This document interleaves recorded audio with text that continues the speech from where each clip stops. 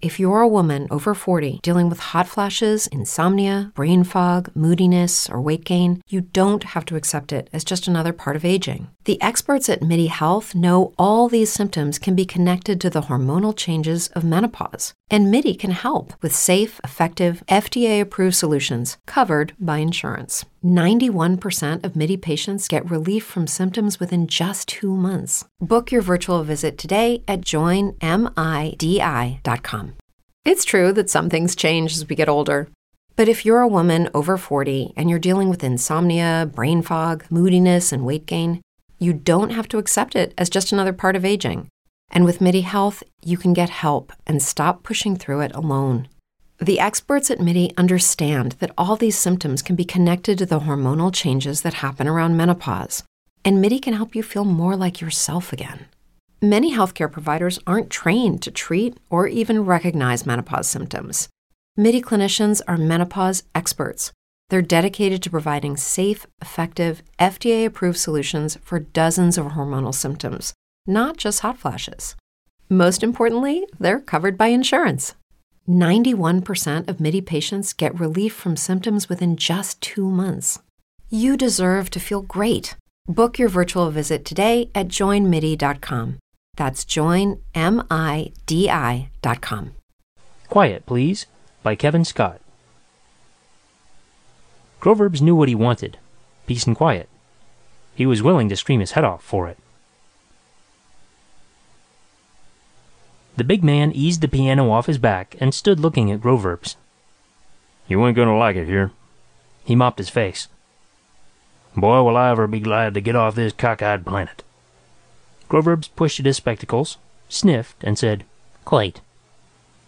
The big man said, Ain't no native here over 3 feet tall, and they got some crazy kind of communication. They don't talk. Groverbs said, "Quiet." Huh? "Precisely why I am here," said Groverbs, sniffing again. "Loathe conversation." Oh, well. He left.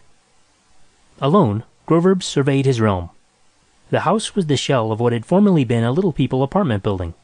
Ceilings, floors, and walls had been removed to form one large room. The tiny doors and windows had been sealed, and a single window and door had been cut into the shell for Groverbs' use. Crude, but serviceable. Groverbs walked to the window and looked down the slope. Little People buildings dotted the landscape, and the people themselves scurried silently about. Yes, thought Groverbs, it would do nicely.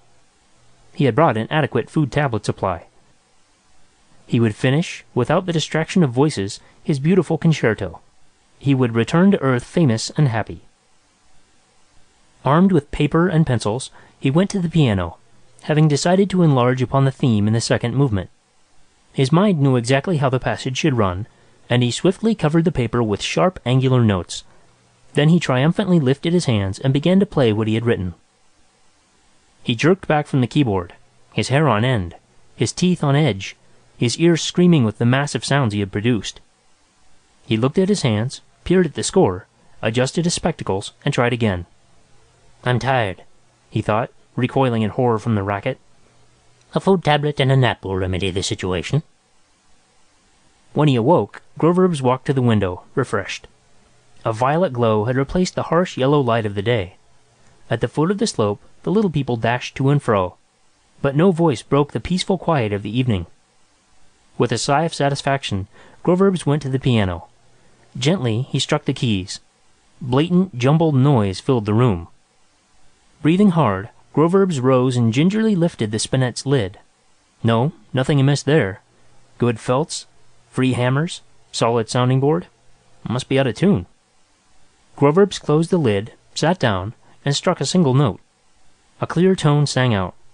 He moved chromatically up and down the scale, definitely not out of tune. He shifted the score, glanced uneasily at the keys, and began to play. Discord immediately pierced his eardrums. He clapped his hands over his ears and leaped wildly from the piano bench. "The trip," he decided frantically. "It must have affected my hearing." He flung himself from the house and down the slope. The Little People scattered, staring. He charged into the administration building and clutched the lapels of a uniformed official. "A doctor," he gasped. "Now, this minute." The official raised his eyebrows and removed Groverb's hands with distaste. "It's a little late in the day," he drawled, "but maybe the doc up on the top floor." Groverbs flew up the stairs and into the doctor's office. The doctor's face lit up. "A patient!" he exclaimed. "Capital! What seems to be the trouble? Food poisoning? Shouldn't eat the food here. Garbage. Appendix? Heart attack?" Stop talking, you idiot. It's my ears. Obviously disappointed, the doctor nevertheless poked and peered at Groverb's ears. "No," he said finally. "A trifle big, yes, but nothing wrong with them." "You're sure?" "Absolutely. A pity. I'm getting a bit rusty." With a groan, Groverbs staggered out of the building, back through town, and up the slope to his house. Seating himself firmly on the bench, he began to play. He shuddered. The noise was abominable. Suddenly his door burst open, and a crowd of little people rushed in. They pulled him off the bench and slapped angrily at his hands. Then, with cutters, they attacked the piano. "Here, stop that!" Groverbs screeched. "What do you think you're doing?" The little people pushed and dragged him out of the house, down the slope, through the town, and into the launching bowl at the space strip. The launching agent took one look and yelled, "Get the interpreter! On the double!" The interpreter ran up and whipped something from his pocket. It looked like a miniature piano skeleton. He tripped a hammer. There was a faint tinkle. Instantly, one of the little people produced a single miniature hammer and tapped it rapidly against his skull. The interpreter tripped another hammer. A second little one responded. Suddenly, one of the little people ran over and tripped all the interpreter's hammers simultaneously. The little people winced. "Oh, well, it's their planet." He hustled Groverbs out to a freight ship that was warming up for takeoff. "Is everyone insane?" Groverbs croaked. "Not a man to know what this is all about." The interpreter shoved Groverbs into the ship. "They say you talk too much," he yelled as he slammed the door. End of Quiet Please by Kevin Scott. As humans, we're naturally driven by the search for better. But when it comes to hiring, the best way to search for a candidate isn't to search at all. Don't search, match with Indeed. When I was looking to hire someone, it was so slow and overwhelming. I wish I had used Indeed. If you need to hire, you need Indeed. Indeed is your matching and hiring platform with over 350 million global monthly visitors, according to Indeed data, and a matching engine that helps you find quality candidates fast. Ditch the busy work. Use Indeed for scheduling, screening, and messaging so you can connect with candidates faster. And Indeed doesn't just help you hire faster. 93% of employers agree Indeed delivers the highest quality matches compared to other job sites, according to a recent Indeed survey. And listeners of this show will get a $75 sponsored job credit to get your jobs more visibility at Indeed.com/podcast. That's Indeed.com/podcast. Terms and conditions apply.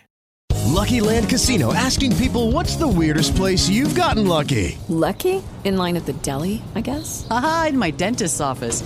More than once, actually. Do I have to say? Yes, you do. In the car before my kids' PTA meeting. Really? Yes. Excuse me, what's the weirdest place you've gotten lucky? I never win and tell. Well, there you have it. You can get lucky anywhere, playing at LuckyLandSlots.com. Play for free right now. Are you feeling lucky? No purchase necessary. Void where prohibited by law. 18+. Terms and conditions apply. See website for details.